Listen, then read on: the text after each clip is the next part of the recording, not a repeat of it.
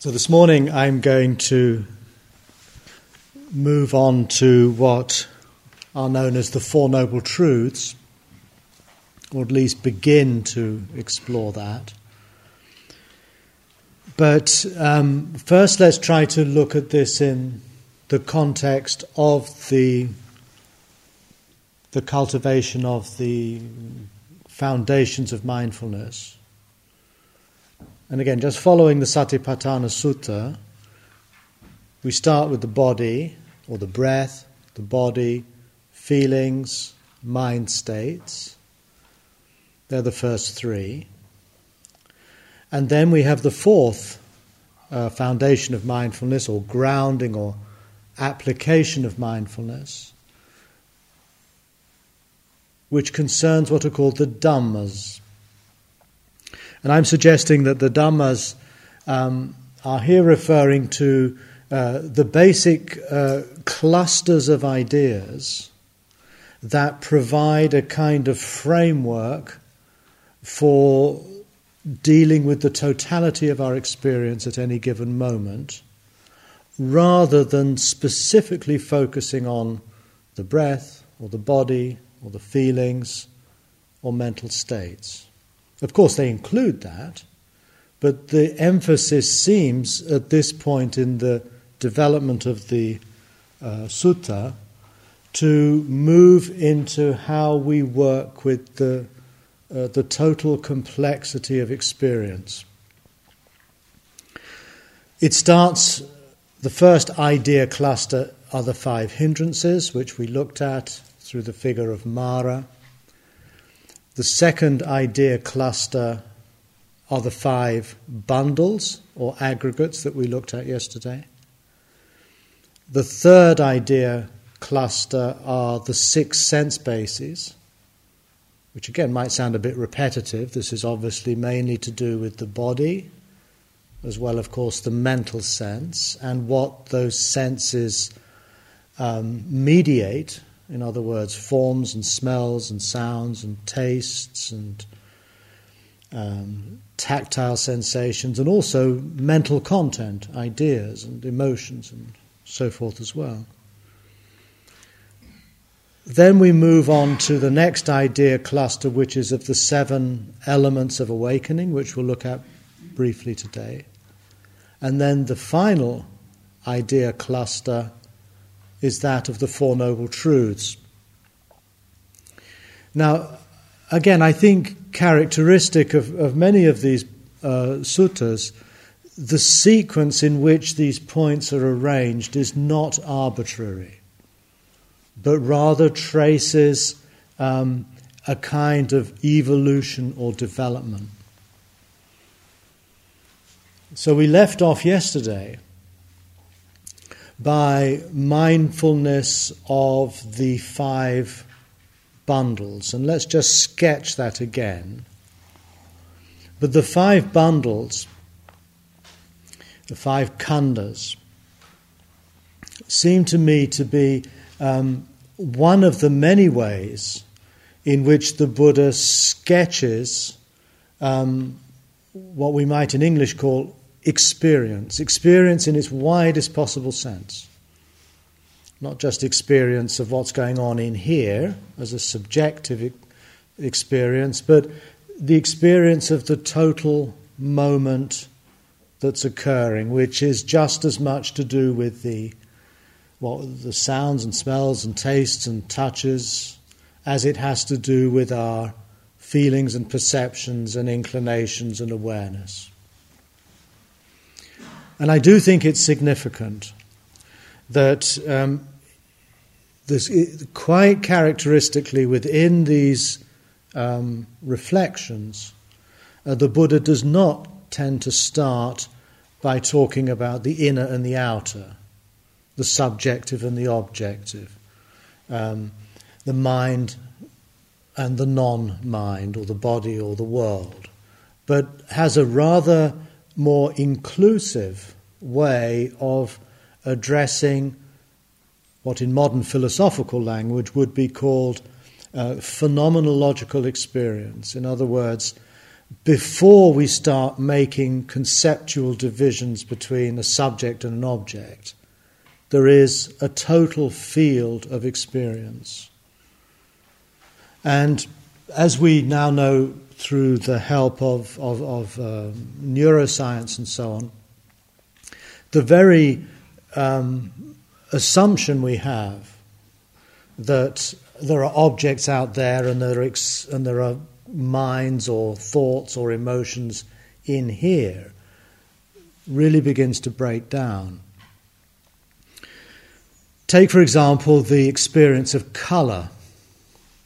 Colour being obviously what we see through the eyes. One might get the impression sometimes that there are the colours are out there. The green I can see, the white, the lilac colour of that flower. And I, in here, look out onto that. That is common sense. And it's how we get around and communicate and orient ourselves in the world. But what we have found out through looking at the way in which experience, or let's say visual perception, occurs, is that colour cannot actually be located. Neuroscientists don't know where on earth colour is. It seems self-evident that the grass is green, but the colour green? The colour green is not out there. The colour green is also not locatable within some neural network somewhere. It's very odd. The same is true of fragrance or smell. We think of fragrance as presumably carried by certain molecules or atoms that come from the boiling pot of dal we're going to have for lunch. But actually fragrance is only meaningful as the effect of certain molecules interacting with receptors in the mouth and in the nose that generate what we recognize as the smell of dal.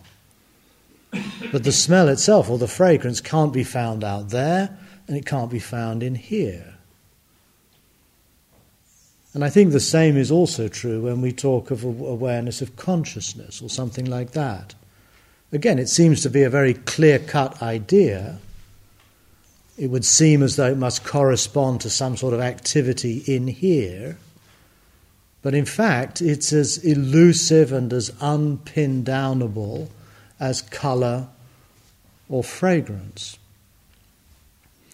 And so whether we follow the way in which the world's revealed to us through the natural sciences, whether we follow the thinking of the phenomenological school of philosophy, Husserl and Heidegger, Merleau-Ponty and so on, who likewise refuse to assume that experience is in itself divided into subject and object. They start with what Husserl calls the life world. In other words, the world before we split it up into inner, outer, subject, object, here, there. Just the primary field of data. And this seems to be strikingly resonant with the Buddha's analysis of experience into the 5 bundles. And again, as I mentioned yesterday, the importance of these distinctions is not because the Buddha's a kind of proto-scientist trying to pin down exactly what constitutes reality. I don't think he was interested in that. But he was concerned with modelling experience in the way that was most appropriate and workable for the particular task he had in mind. And so, in other words, paying attention to the physical world, paying attention to the body, paying attention to the breath, is important because it grounds our experience. It grounds us in the sensory immediacy of what is taking place. There's something very settling and grounding about that. There's a text in the Majjhima, number 119, I think, where he says that the person who's not established mindfulness of the body is a person who is open to the inroads or the encroaches of Mara. And he gives a number of images which suggest that through grounding one's experience in the embodied awareness we have of ourselves in the world, that gives us a kind of sort of rootedness, a solidity perhaps, that makes us less pervious to attachment, aversion, etc. In other words, the forces of Mara. Likewise, the emphasis on feeling is because that's where we tend to get caught up in automatic reactivity, grasping, aversion, whatever it might be. So feeling is crucial because that's the trigger very often for what causes us so much grief and circularity of thinking. Perception is important, perception being the way that we make sense of the world. We identify one thing as opposed to it being another. And that then opens up an awareness of how we can make perceptual mistakes. We can think of the world as permanent rather than impermanent, and so forth and so on. And so much of the practice of inquiry, of vipassana, of investigation, is learning to attend to those features of our experience we normally overlook or possibly even ignore or deny. So perception is crucial in the arising of wisdom or intelligence or understanding. And then inclination, the fourth of these bundles, has to do with the fact that all experience is one in which we find ourselves disposed to do something. We incline towards a certain response to whatever happens. We are primed continuously either to think something or say something or do something, that our experience is never passive. It's always assuming a kind of disposition or posture or stance vis-a-vis what is happening. And that's crucial because that's the source of how we then act morally as agents. We choose to say something or do something that will have consequences not just for ourselves but for others. So we can see in this breakdown, this parsing of experience, the Buddha's providing us with a framework for our overall practice. And the same, of course, can be said for the senses and their objects. It's almost a recapitulation of the same broad experience, but now seen in terms of the eyes and sights and ears and sounds and so on. Once again, primarily an attempt to configure our experience in terms of our embodied awareness of being here in this world as it rises and vanishes, rises and vanishes. Now, there are a number of other terms that are more or less synonymous with the five bundles. There's the expression simply the world, loka.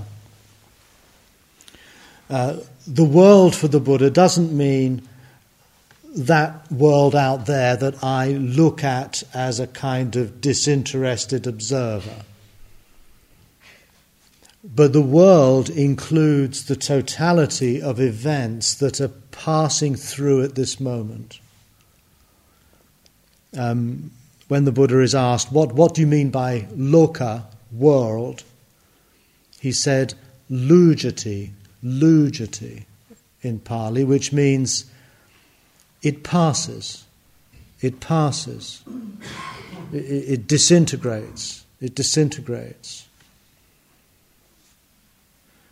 So there's a sense that the world is what is constantly moving into the past, constantly vanishing. In French we say c'est ce qui se passe. It's what's happening, which literally means what's passing by, what's going on. And what's going on is not just what's going on out there, but just as much what's going on, so-called, in here. So in a way we don't need to think of world, when the Buddha uses that expression, as something external, but as another way of describing experience as a constant vanishing, arising and vanishing. Another expression he uses is the word sabba, which means all or everything. And he describes everything as, once again, he returns to the 6 sense bases and the 6 sense objects, our bodily organs and what is revealed through them to consciousness. And that he calls everything. What we see, hear, smell, taste, touch, and know with our minds. That's the totality.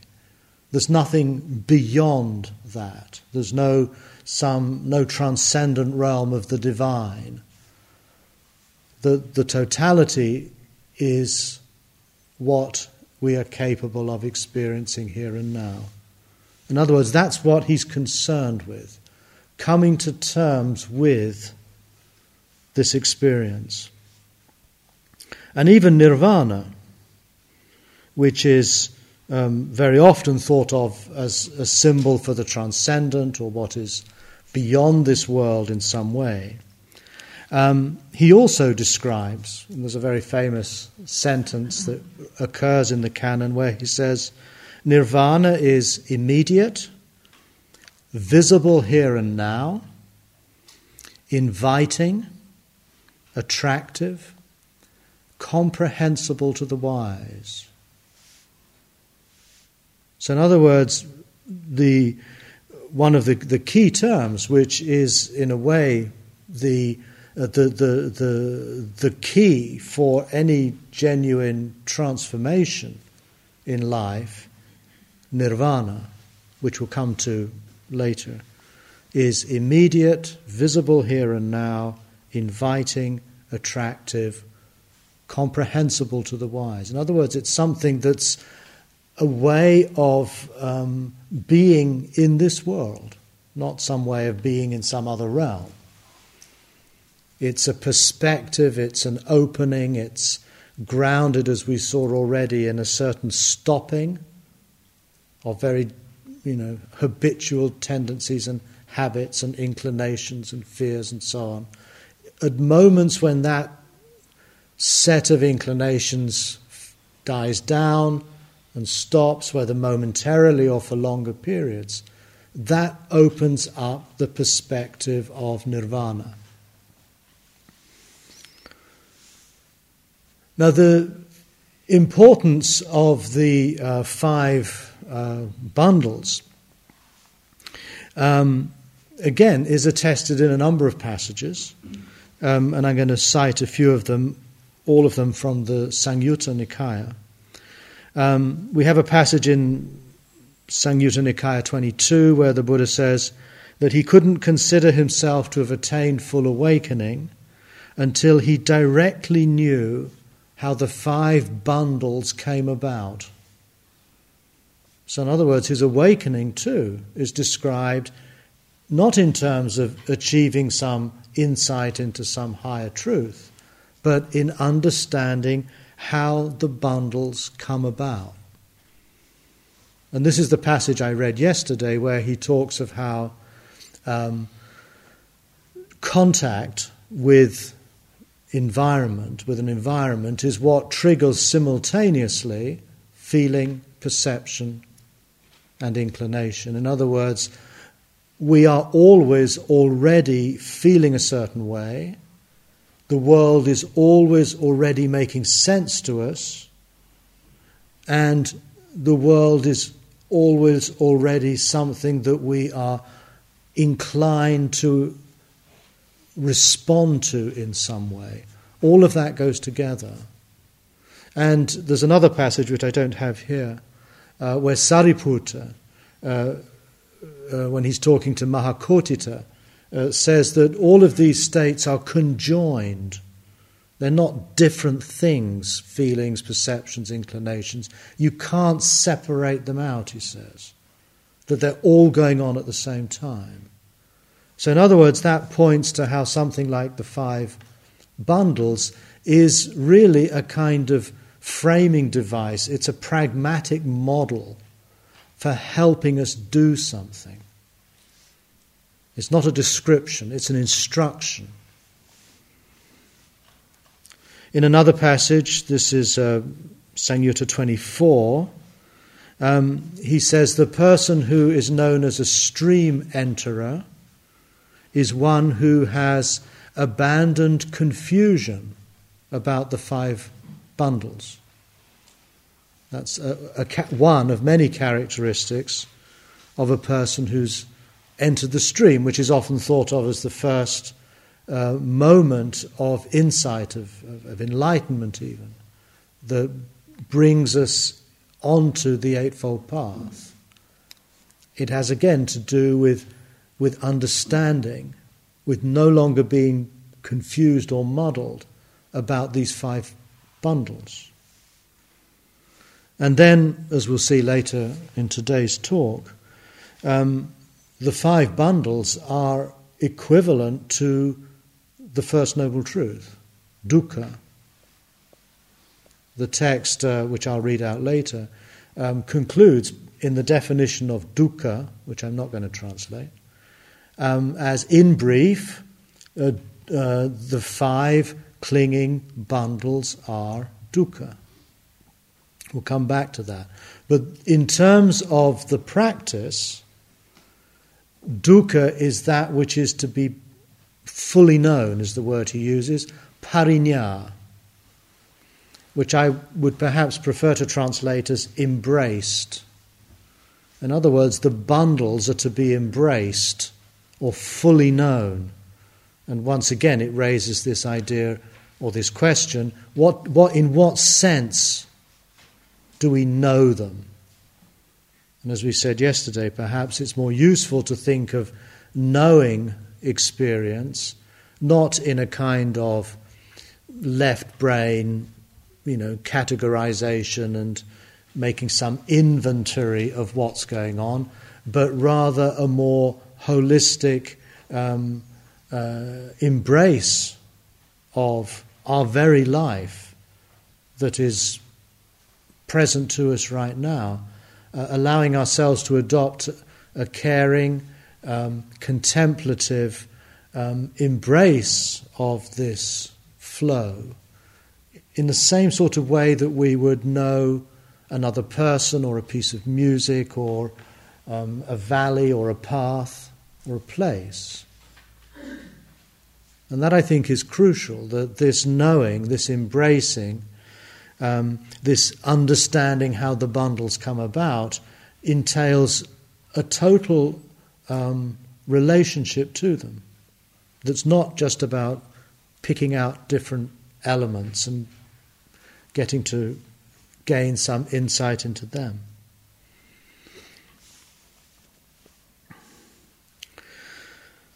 So if we think of the fourth of the 4 mindfulnesses as describing a kind of evolution or development, we go from the mindfulness of the bundles, or the mindfulness of this total experience, passed in a particular way, we then go to the six senses again and their objects, which in some ways is a bit repetitive.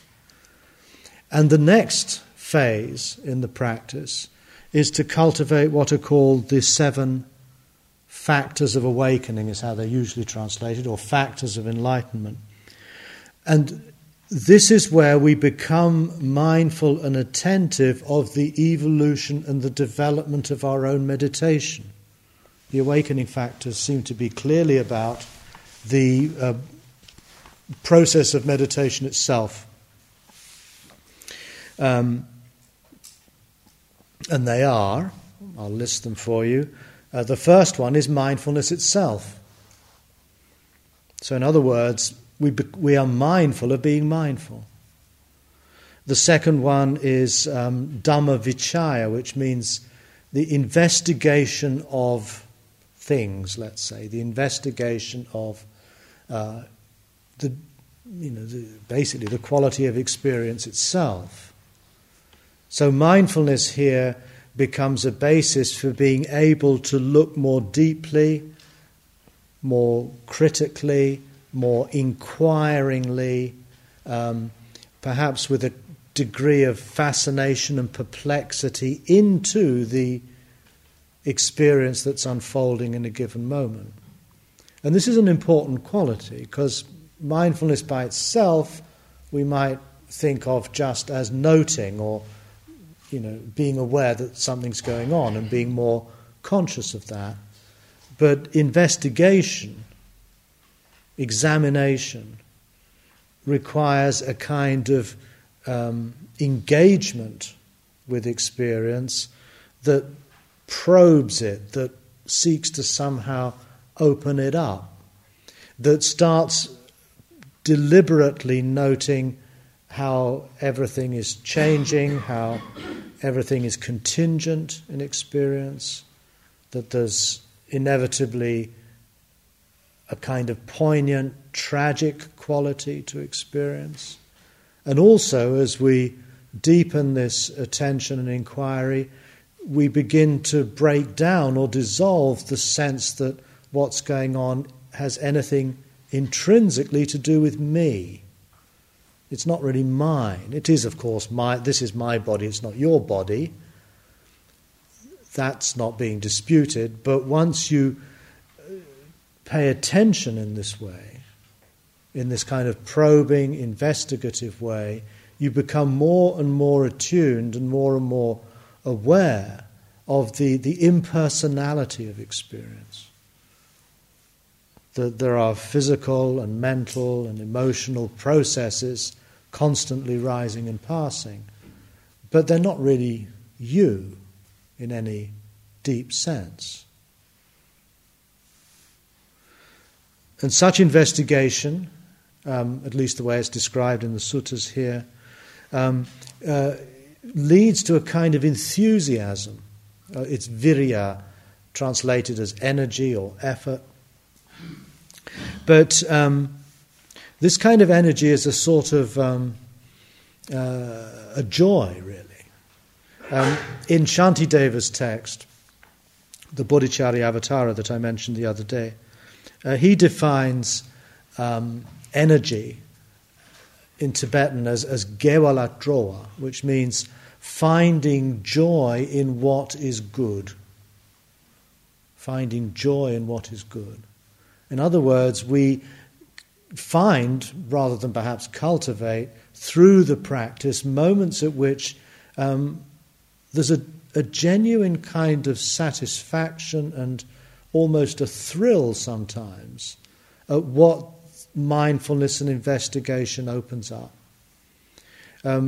Such practice, in a way, gets to a point where it breaks through the kind of opacity, the dullness, the ennui of experience, and suddenly we find what we're experiencing as mind-stopping, as infinitely fascinating, as beyond, as we said at the very beginning, something sublime.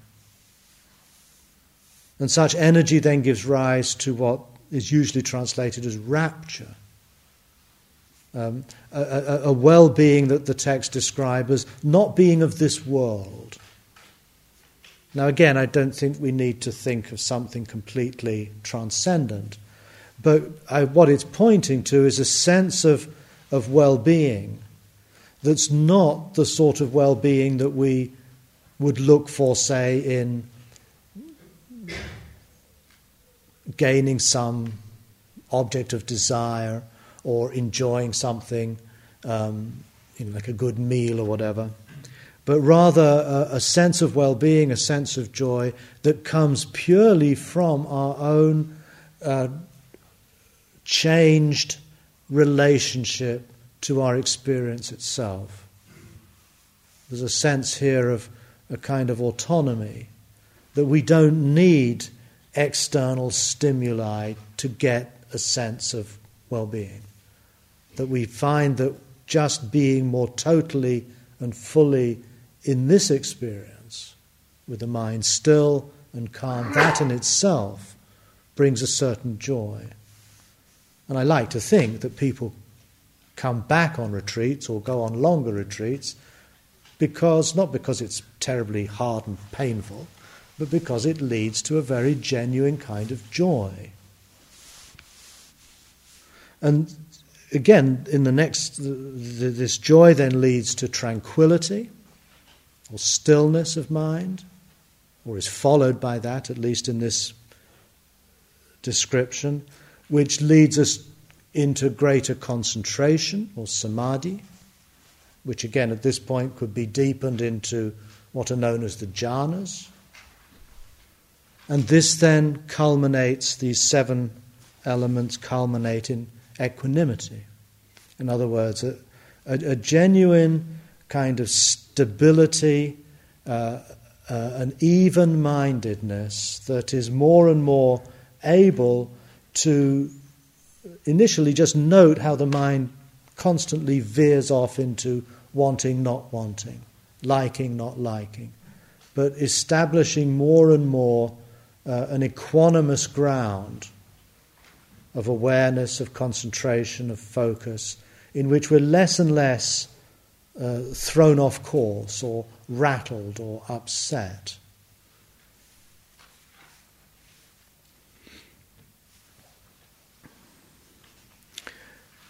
And that, I think, is very crucial. I mean, this is so much, of course, what we're doing on a retreat, whether we're on a group retreat or on a personal retreat. We're really seeking to cultivate these qualities, and it's not easy. The mind very often, or perhaps even instinctively, wants to do something else.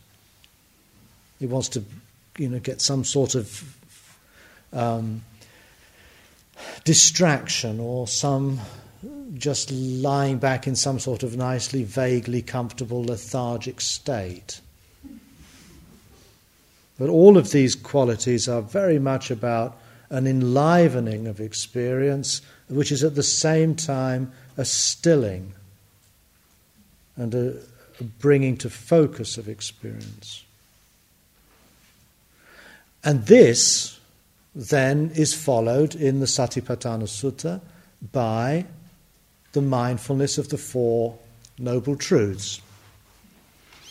And the first, of course, is dukkha, the first truth of dukkha, and that, I feel, is what all of the preceding text has, as it were, built up and prepared ourselves to pay attention to. Again, I don't want to think of these developmental models as somehow purely linear. They start here and they end there.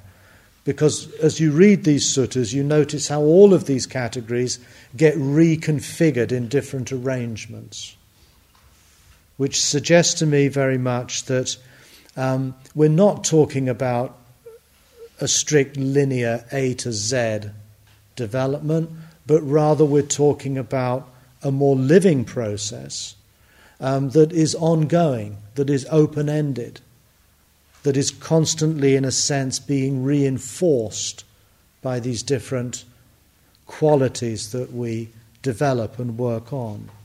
And there's no real kind of final end to it, as I would see it. But this brings us to the question of what is actually meant by these Four Noble Truths. And as we've already mentioned, I have difficulty with this notion of noble truth. It seems to me to introduce a kind of polemical element.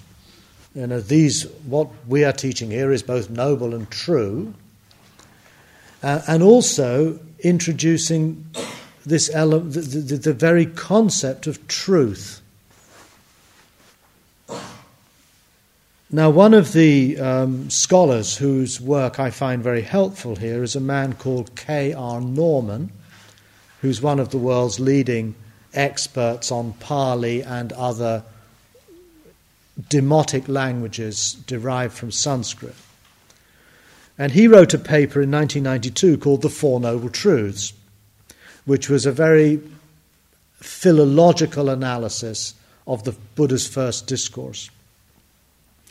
And this is the conclusion he arrives at. He says the earliest form of this sutta did not include the word Arya Satchang, noble truth. And what he does in his essay is on grammatical and syntactical grounds. He shows how the expression noble truth, which occurs right through the text, was interpolated into the text at a later date than its original composition. This was actually noticed even in the 1930s by Woodward, one of the early translators, who was puzzled by the fact the text says the second noble truth should be abandoned. I mean, clearly you're not going to abandon the truth. You need to abandon what the truth, in this case, is pointing to, which is craving. But grammatically, that's an oddity. It doesn't actually make sense. And it shows for Norman how a later interest group has plugged in the word noble truth throughout. Now, another experiment that I did recently was I went through the Samyutta Nikaya, which is about 1,500 pages of dense text, which I have on my iPad, by the way, which means that I can do a word search very easily. And I wanted to see, where does the word truth occur? How many times does the word truth occur in the Samyutta Nikaya? Well, the answer is 503 times. And that includes references in the notes and the indexes and things. But of those 500 times, something like 480 are in the expression noble truth. So let's put that all to one side and see how the word truth is used in other contexts. And in virtually every case, truth is used as a moral quality in the sense of telling the truth or being truthful, being honest. It's a virtue, in other words.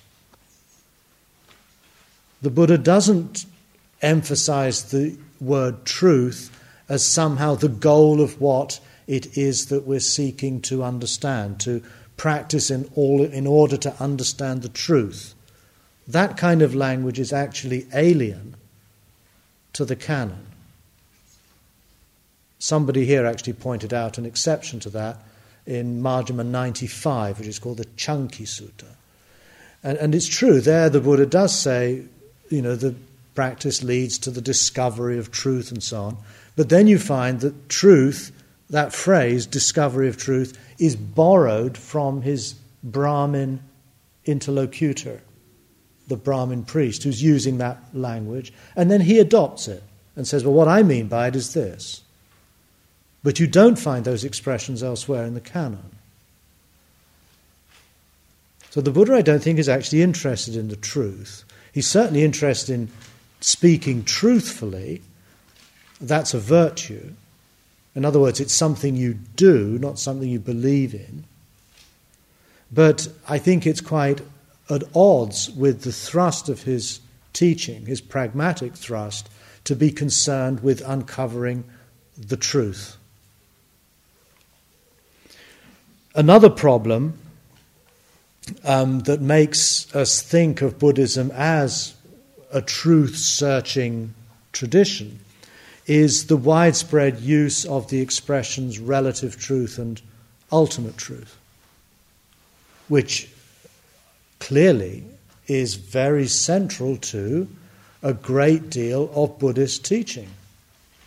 In all schools, from the Theravadins, the Mahayanists, in Tibetan Buddhism, in Zen Buddhism, you're constantly being told that there are absolute truths or ultimate truths like emptiness or the true nature of mind or something, and then there are just ordinary relative or conventional truths that we use to get by in the world.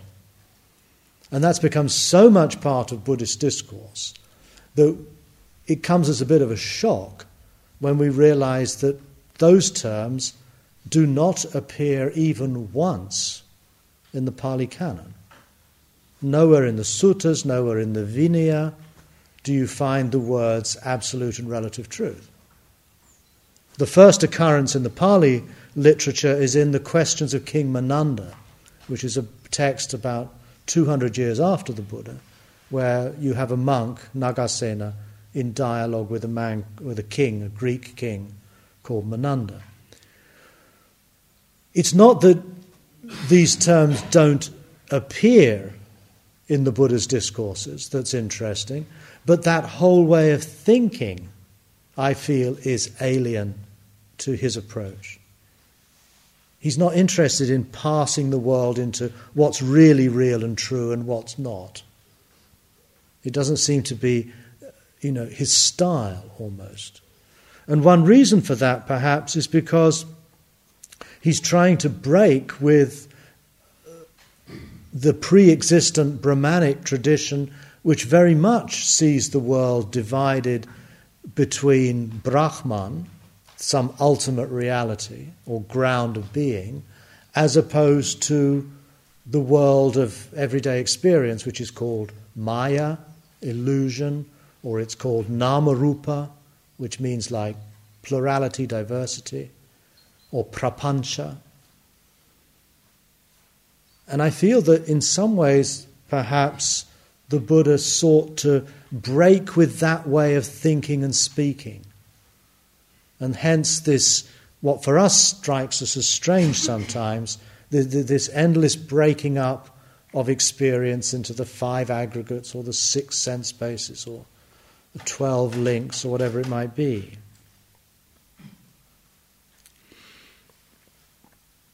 So, rather than think of Four Noble Truths, I would follow Mr. Norman and also, I guess, my own predilections, and would speak instead of the 4, without Noble Truth attached. The 4, which, if we were to tease it out a little more, I think we could call the 4 Noble Tasks, or simply the 4 tasks. And this is quite explicit in the Buddha's own teaching in the first discourse. And I'm going to read that out. I'm going to read out what the 4 are, how the Buddha defines them, and then how they should be acted upon, and then the conclusion that the Buddha draws from that. So this is the text itself. This is dukkha. Dukkha is the first of the 4. Birth is dukkha. Aging is dukkha. Sickness is dukkha. Death is dukkha. Encountering what is not dear is dukkha. Separation from what is dear is dukkha. Not getting what one wants is dukkha. In brief, the 5 bundles of clinging are dukkha. This is the arising. This is the second.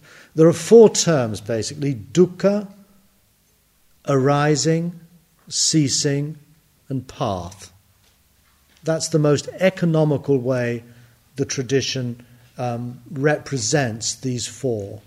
Dukkha, the arising, which is samudaya; ceasing, nirodha; and path, magga.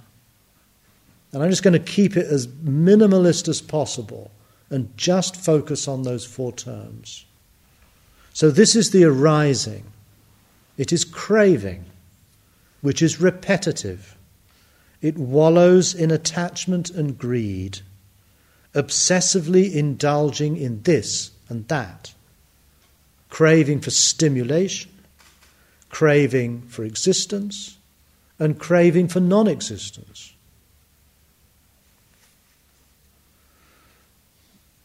This is what the Buddha calls the arising. And my own understanding of this is that craving is what arises from our encounter with the world, with dukkha, with the 5 bundles. That triggers craving. Craving is what, in colloquial English we'd say, is what comes up. It's what happens on our encounter with the world. That is our kind of default instinctive reaction. And then the third of the 4th is ceasing. This is ceasing. The Buddha says, the traceless fading away and cessation of that craving, the letting go and abandoning of it, freedom and independence from it. This, I feel, is very important. This is the definition of nirvana, essentially. Nirvana is the fading away and cessation of craving. In other words, it's the ceasing of what arises. Craving arises, but, and this is the crucial thing, it can also stop. And it's in that stopping, the fading away and cessation of that craving, the letting go and abandoning of it, freedom and independence from it, that opens up the experience of nirvana, which is immediate, visible here and now, comprehensible to the wise, etc. And finally, the 4th of the 4, and this is the path.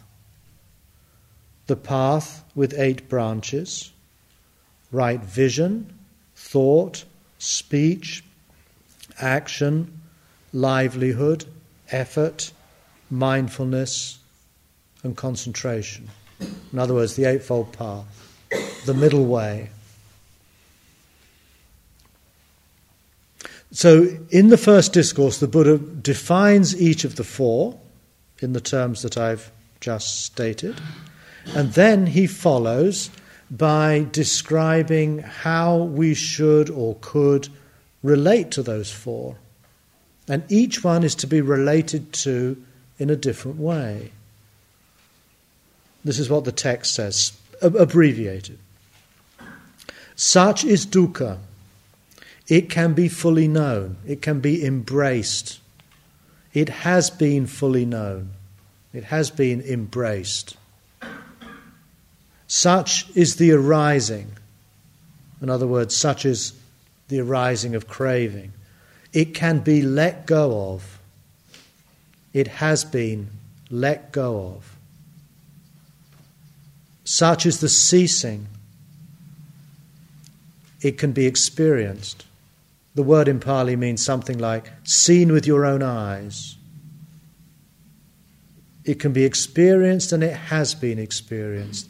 Remember the ceasing or the stopping of craving, not the ceasing or the cessation of dukkha. That, I feel, is misleading here. And finally, such is the path, it can be cultivated. It has been cultivated. And then he says, there arose in me illumination about things previously unknown. In other words, this is something completely new, in a way. As far as he was aware, nobody had ever quite seen the world in this way before, or seen experience from this perspective.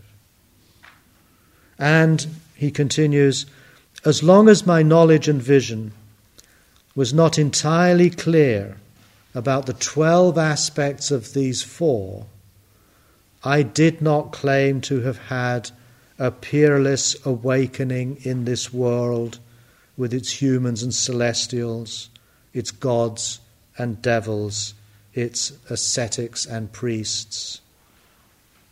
Only when my knowledge and vision was clear in all these ways did I claim to have had such awakening.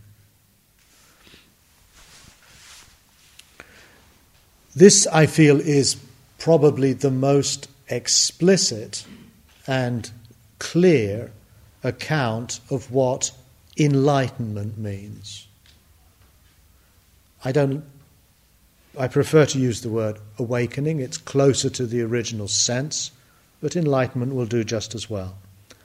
But here it becomes quite evident that awakening does not refer to gaining a certain kind of mystical or non-ordinary consciousness of some higher truth, some ultimate reality. That language is quite alien to this text. Instead, awakening is seen as the recognition, the performance, and the accomplishment of 4 tasks. And those 4 tasks are embracing dukkha, which means embracing experience in its totality. It has to do with letting go of what arises, the grasping, the craving, the aversion, the fear, allowing that just to rise and pass away. Experiencing the cessation or the stopping of that arising, and then that opening up the possibility of living and responding in a different way. Living in this world, responding to the experience we're having from a perspective that is not conditioned by craving, by greed, by hatred, and so on, which is sometimes called the unconditioned. The unconditioned doesn't refer to some kind of state. It refers to the experience we have of not being conditioned by greed or hatred or confusion. So it's the falling away of certain deeply seated inclinations or instincts that prompt us to react in a very predictable way. So the process of awakening is the process of engaging with the world in such a way that these 4 tasks begin to become more and more what we do, at least at a kind of a deep level, not necessarily, we can recognize them in any specific acts. In other words, these 4 provide us with a template for living, a template in which, in each moment, we are open to the possibility of embracing whatever is occurring. And again, I think the embracing of dukkha is pretty much synonymous with yoniso manasikara, radical attention or deep attention to what's occurring. In each moment, we are alert to what comes up, arises in our encounter with experience, and rather than, as it were, letting it carry us off into some fear or to some fantasy or whatever, we just experience its rising, and we also allow ourselves the stillness and the equanimity to experience its ceasing. because it'll cease anyway. The very nature of something that arises is to cease. And in fact, at the very conclusion of the first discourse, one of the 5 ascetics, Kondanya, understands what the Buddha has said, and as an expression of his insight into the 4, he says, whatever arises ceases. Yam kinchi samudayang dhammang tam sabang nirodham dhammang. Whatever is an arising thing, that is a ceasing thing. And that becomes a kind of a slogan in the early community. When Sariputta first hears second-hand what the Buddha teaches, his first response is, so whatever arises ceases. With I imagine, a kind of astonishment. Wow, so obvious but so difficult to do. And it's in the ceasing, in the stopping of that reactivity, that other possibilities open up. And so in this sense, I feel that the 4 describe once again an evolution, a development. The fully knowing of dukkha, the embracing of the totality of experience from this mindful, equanimous, still, concentrated state. That's the key. Once we start to do that, our relationship to the world begins to change. The pettiness, maybe even the absurdity of craving. In other words, this idea that we probably don't quite admit to ourselves, that if only I could just get it right, if only I could organise the world so that it suited me, then I'd be happy. But of course, we spend a lot of our lives trying to do that, and the reason we might be on this retreat is because we're beginning to realise it doesn't work, that it's kind of endless and endlessly frustrating. So we look for some other way at a very deep level of how to, as it were, deal with or work with this experience called life. And that's really, I think, what this model is giving us, is a framework for living. But it's very challenging because it goes against some of the most deeply embedded instincts and beliefs that we might have.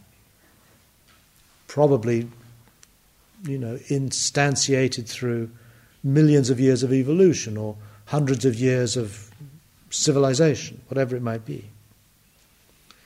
So, in my understanding, the 4 culminate in the Eightfold Path. And the Eightfold Path culminates in mindfulness and concentration, which brings us back to the 7 factors of enlightenment, which precede the mindfulness of the 4 tasks. And so again, you get this, not circularity exactly, but a kind of feedback loop, a positive feedback loop. That seems to be what's distinctive about all these different kind of lists and things which at first sight can feel so confusing, is that they're different sort of idea clusters, practice clusters that feed into each other, providing us with a kind of a matrix for working in any given situation in life. And these can be summarized, and I'll go on more tomorrow as to tease this out, in what I've rather cheekily called ELSA. And ELSA is an acronym: embrace, let go, stop, and act. Embrace dukkha, let go of craving, stop craving, act.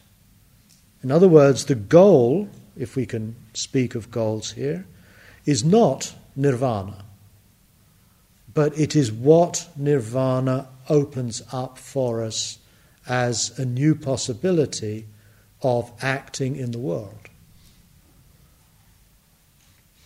And that, of course, is a secular reading of the text.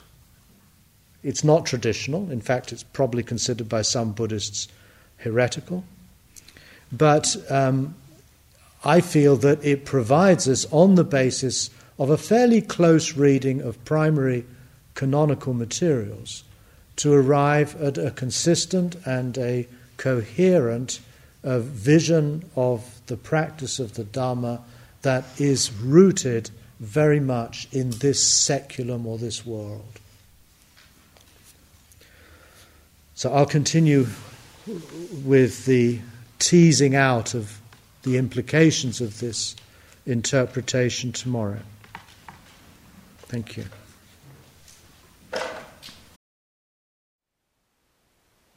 Thank you for listening.